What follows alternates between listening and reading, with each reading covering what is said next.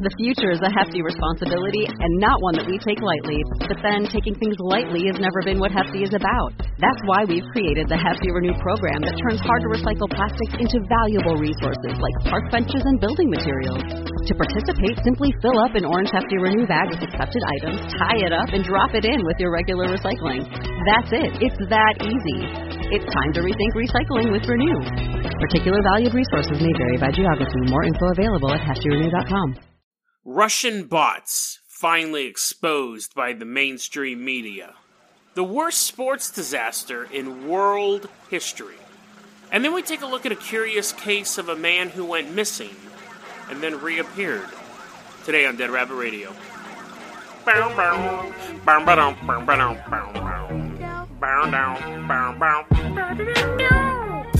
Hey everyone, welcome back to another episode of Dead Rabbit Radio. I'm your host, Jason Carpenter. I'm having a great day. I hope you're having a great day too. You know, this cold is really kicking my butt. And I thought that, and then I thought, where does that phrase come from? Why the butt? Why not man? That's really kicking my head in, or man, that's kicking my feet. Like, why is the butt what's getting kicked? Because the other person who's doing the kicking can really aim for any part of your body, and the butt actually isn't the most vulnerable. Like, it's all cushiony and stuff. So I wonder where that phrase came from. If only I had some sort of magical device program built on my computer that would allow me to enter in that phrase and find the origins, but alas, such a knowledge box does not exist. We got a lot of weird stories for you today. The first story is, I know I don't talk about politics on the show. It is the unwritten but often spoken rule, because there's too much politics in the world. People need a place to escape. However, I can't let this story go by. We've heard about Russian bots over and over and over again in the news, and now, gentlemen and ladies, or ladies and gentlemen, however the phrase goes, we have uncovered the truth. The year, 2018. The month, this month, coincidentally, because it was just in the news. So, they have this big robotics, in Russia, they had this big electronics show. And the presenter was like, it was for youth in technology. It's trying to get them young, trying to get those nerd hooks into those people young. And you might have already seen this in the news, so you know where this is going, but I thought this was absolutely hilarious. So there's this conference, and they brought out this robot, and he's walking, no cables, no, suspension system. He walks out on stage, and they're like, look, this is Boris, the robot. And the audience is like, oh, that's really cool. Now, the presenters had him walk out on stage and dance a little bit and talk, and the youth in the audience were like, oh, cool, it's a robot. And that was kind of it, but what happened was the state Russian network, it's Russian 24, original title, presents this story, and they're like, look at how advanced Russia is. We have this robot. And they're showing this clip. The robot comes out on stage, it's doing a little dance move, it's talking, it's walking around. And the television program was like, this is the state-of-the-art robot that we have invented here in Russia. And at this point, the guys who were running the show that was originally set up to entertain young kids were like, dude, it is only a matter of time before this blows up. People were like, that is one of the most advanced robots ever. A lot of the robots we have are tread-based or they have 4 legs, but to have a robot that could walk on 2 legs with no additional wires or anything like that, and spoiler alert, it was human-sized, it was a human-sized robot, is quite advanced. Osimo was 3 feet tall, he was quite slow. This robot was 6 feet tall and was moving, spoiler alert, like a human. And so people were watching this in Russian television, scientists and just around the world, and they're like, where are all the sensors on this robot? Where is all of its stuff to be able to tell where to go? It's oddly built. It looks like a human with no additional sensors. Other questions were, why weren't there any research papers being developed on this robot? Why did Boris just walk out on stage one day? Why didn't we see documentation going back saying we've worked on this sensor, we've worked on this sensor? But then another question came up. Someone goes, okay, maybe they put the sensor somewhere we can't see them. Maybe they kept the project under wraps. But why can you see a human neck exposed when he turns his head? Yes, Boris the robot was not a robot. It was a man in a robot suit. And the presenters at the show never once said, we built this robot. This is something real. But it was when it was reported on Russian television, they said that this was a actual real android. And then photos surfaced of the robot without his head on, and it was human, obviously a human underneath. The company that made the robot costume were like, oh yeah, that's a standard robot costume. Oh, and then Russian 24 took the clip offline, but by then it's all on YouTube, so it's everywhere. So anyways, you can see this robot dancing. I get it, they were just trying to entertain kids. It would be the equivalent is if you had a show and Chuck E. Cheese walked on stage, was waving at the kids and playing the banjo, and then some news network was like, giant mutant rat terrifies children. It was that level of incompetence. And the Chuck E. Cheese people are like, it was just a dude in a suit. You didn't even ask us if it was a real rat running around. Is Chuck E. Cheese a rat or a mouse, actually? The implications if he's a rat are far grosser than if he's a mouse. So, Russian bots. I thought that story was hilarious. It was a mix-up, a little bit of mix-up, a little bit of national pride. Sometimes those two things collide. And you get an embarrassing YouTube video that'll be laughed about by dorks and geeks and podcasts for a long time. Second story we're going to cover, I thought was interesting. It's actually very short as well. But here's the thing. I'm going to tell you this story. And other than certain specifics, I want to see if you can figure out what would be different today. If this story took place today, what would be changed? And there's going to be specifics about like construction material and the actual sporting event, but just the general outline. I want you to listen to it and think, that wouldn't happen today, or something different would happen today. So this is a story. There was a town, this is going way back in time. We're going back to 27 AD. Roman Empire rules most of Southern Europe and other parts of the world. And there was a town called Fidne.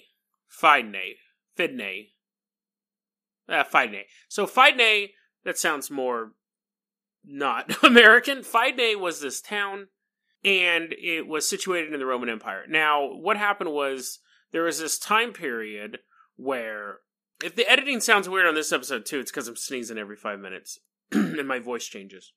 Emperor Tiberius said, you know what, dudes? No more gladiator games. I just don't like them. They're banned from the empire. And everyone's like, aww. But in 27 AD, for whatever reason, Tiberius goes, you know what? I think we need some gladiator games. And everyone's like, whoa, whoa, whoa. So at this point, there was a entrepreneur / crook named Attilius. His name is Attilius. And he's like, okay, they want games. I'm going to build an amazing Colosseum, and I'm going to make a ton of money. I'll be the first Colosseum up, other than the Colosseum. And we're just going to pack them. We're going to pack them in, boys. We're going to get some of that sweet, sweet lyra. So, or is it lira? It doesn't matter.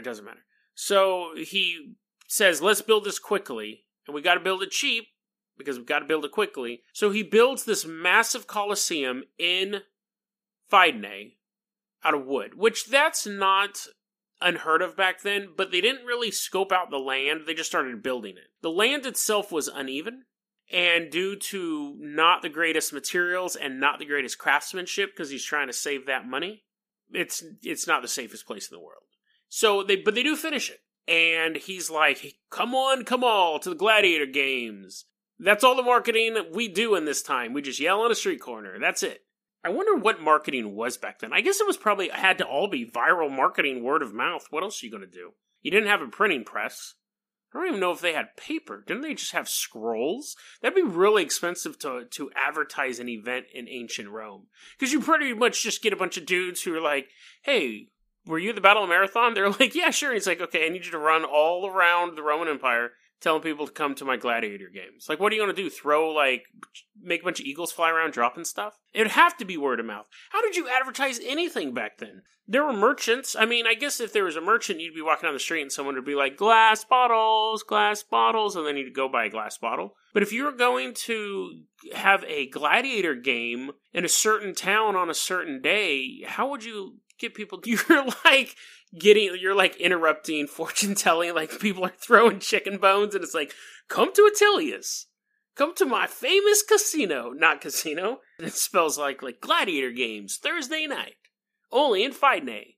But anyways, he marketed it somehow, and I know that because it said in an article. That's why I was trying to figure out, well, how did he market stuff? The place is packed because they're like, finally, gladiator games are back. I've always wanted to see people get chopped up. And so the Coliseum is packed full of people, and the games start, and there's like, and they're like, oh no, it's not a cat, it's not a giant cat under the Coliseum. That's supposed to be the sound of the wood creaking. I know that sounded like there's a bunch of tigers. He's like, that's where I put my tigers. He was cutting costs so much. He's like, I'll just put the tigers underneath the stands. Anyways, so no special effects. The place blows up. It just falls apart. The whole Coliseum collapses. It was packed full of people. And we know it was packed full of people because the death toll the death toll. People who actually died, not including the people who were injured or the people who saw any of it. 10 to 50,000 people, and even at 10,000 people, it's the worst sports disaster of all time. There's never been that amount of people killed at a sports game ever in history. 10,000 people minimum died during this. Another historian ramped it up to 50,000. Some people say probably 10,000, another 40,000 injured, but they just collapsed. People began to leave their homes to save the people that they could. You had rescue workers all over the place throwing stuff around. The emperor himself came to Fidney to assist in the recovery effort. Not like he was like picking up boulders and stuff, but to help maintain order and kind of be there as a presence in the city. Maybe he was picking up boulders, I don't know, but he was there to assist in the recovery effort. And what happened afterwards was that the Roman government said, okay, this can never happen again. Ever happen again. So we're going to make some new laws. One of the laws was that you couldn't build a Colosseum unless you were rich. Like, you had to have a certain amount of money on you before you could build a structure that big.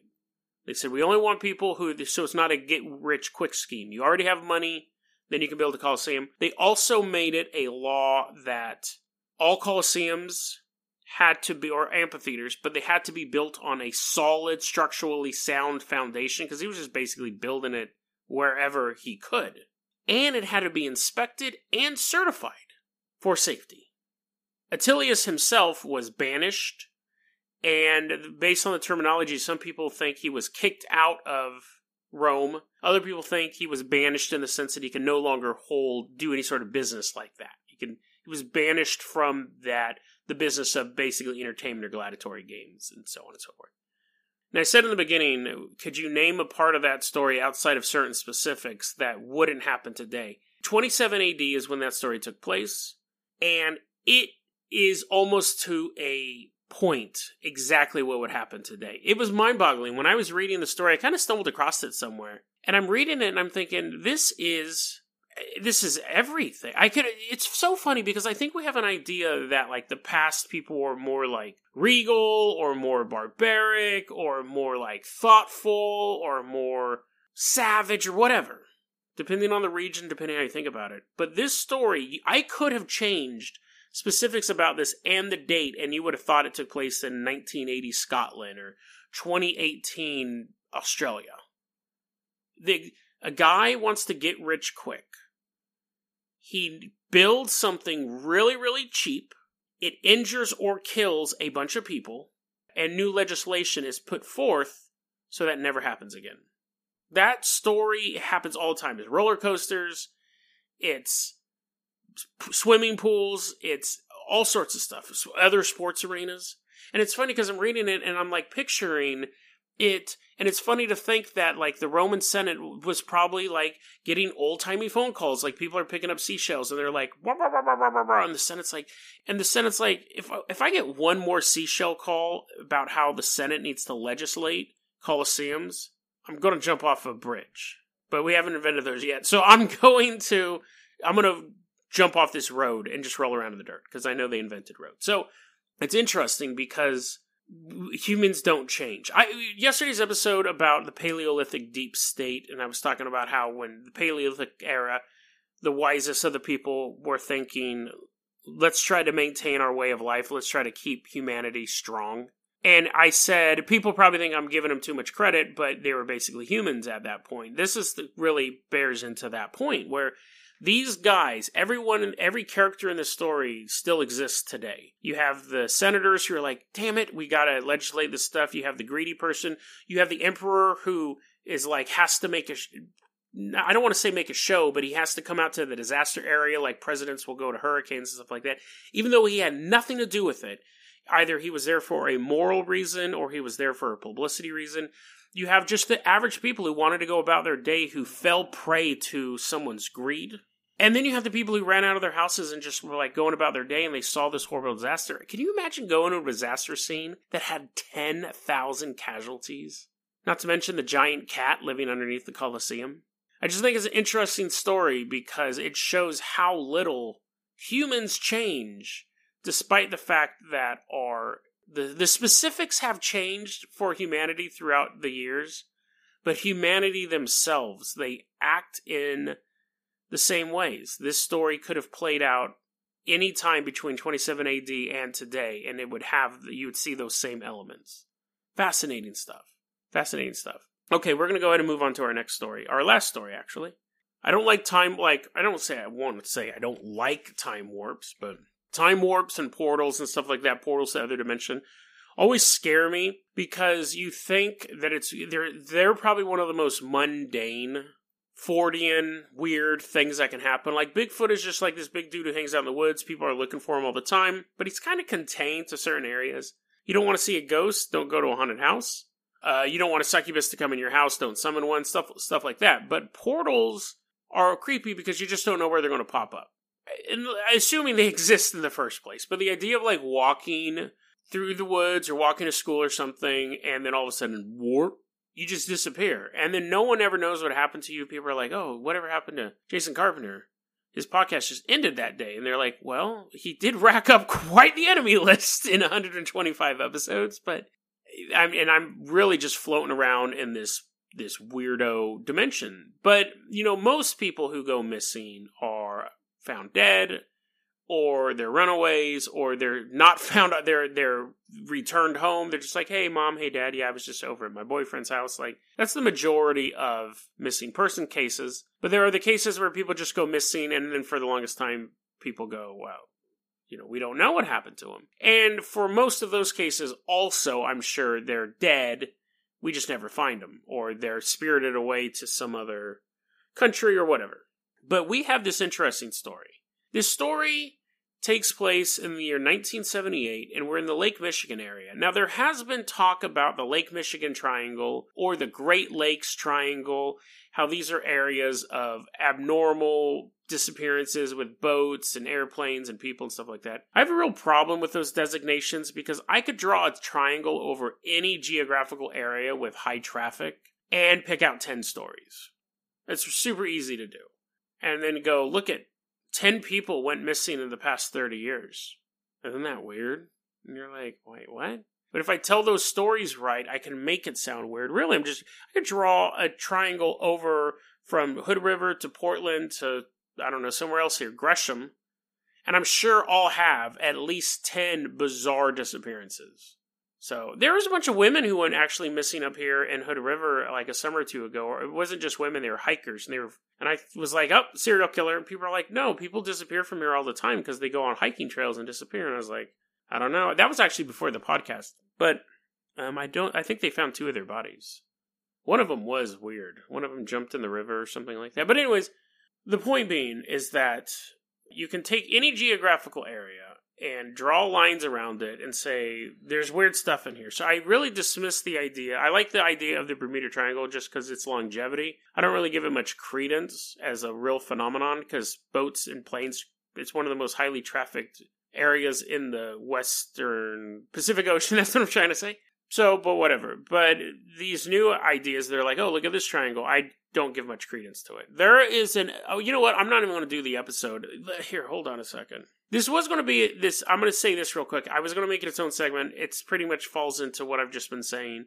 This particular segment of the man, I know it's getting confusing now. Okay, let me back up. So Sean on YouTube sent me a story about a man eating stone, a stone that eats people. And I looked into it, and it was this guy writes kind of this nonfiction, fiction kind of legends of an area, and he's the only person who's ever stated that there's a stone that eats people. And the stone that eats people, it's in Vermont. He's like, maybe a stone's eating them. What? And what he's referring to is in Vermont, there's a thing called the Bennington Triangle. It's a triangle that's full of missing people. People go missing here all the time. Listen to this craziness. From 1945 to 1950, 6 people went missing in the wilderness. So, I mean, like, that's nothing. Like, they'll always draw, and thanks, Sean, for the recommendation. Like, I'm not saying that it was a bad story or anything, but I couldn't really feel anything more in that. Some of the disappearances were weird, like it could have been a killer, but it doesn't mean... One of the stories was a kid was sitting in his car and the mom went to go to the grocery store, and when she came back, the kid was missing, and they never found him. How did a rock eat him? Like, how is this author saying that maybe rocks are eating people when one of the missing people is a kid in a car? Was he listening to rock music and it came out of the speakers? So... Bennington Triangle, the Great Lakes Triangle, the Michigan Triangle, all that stuff. I don't really give it any credence.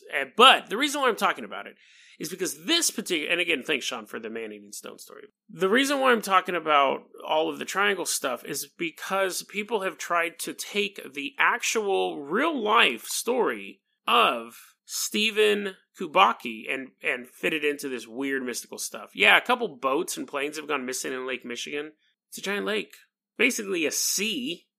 Stuff's gonna sink. But anyway, so Steve Kubacki. It's February. It's 1978. Lake Michigan.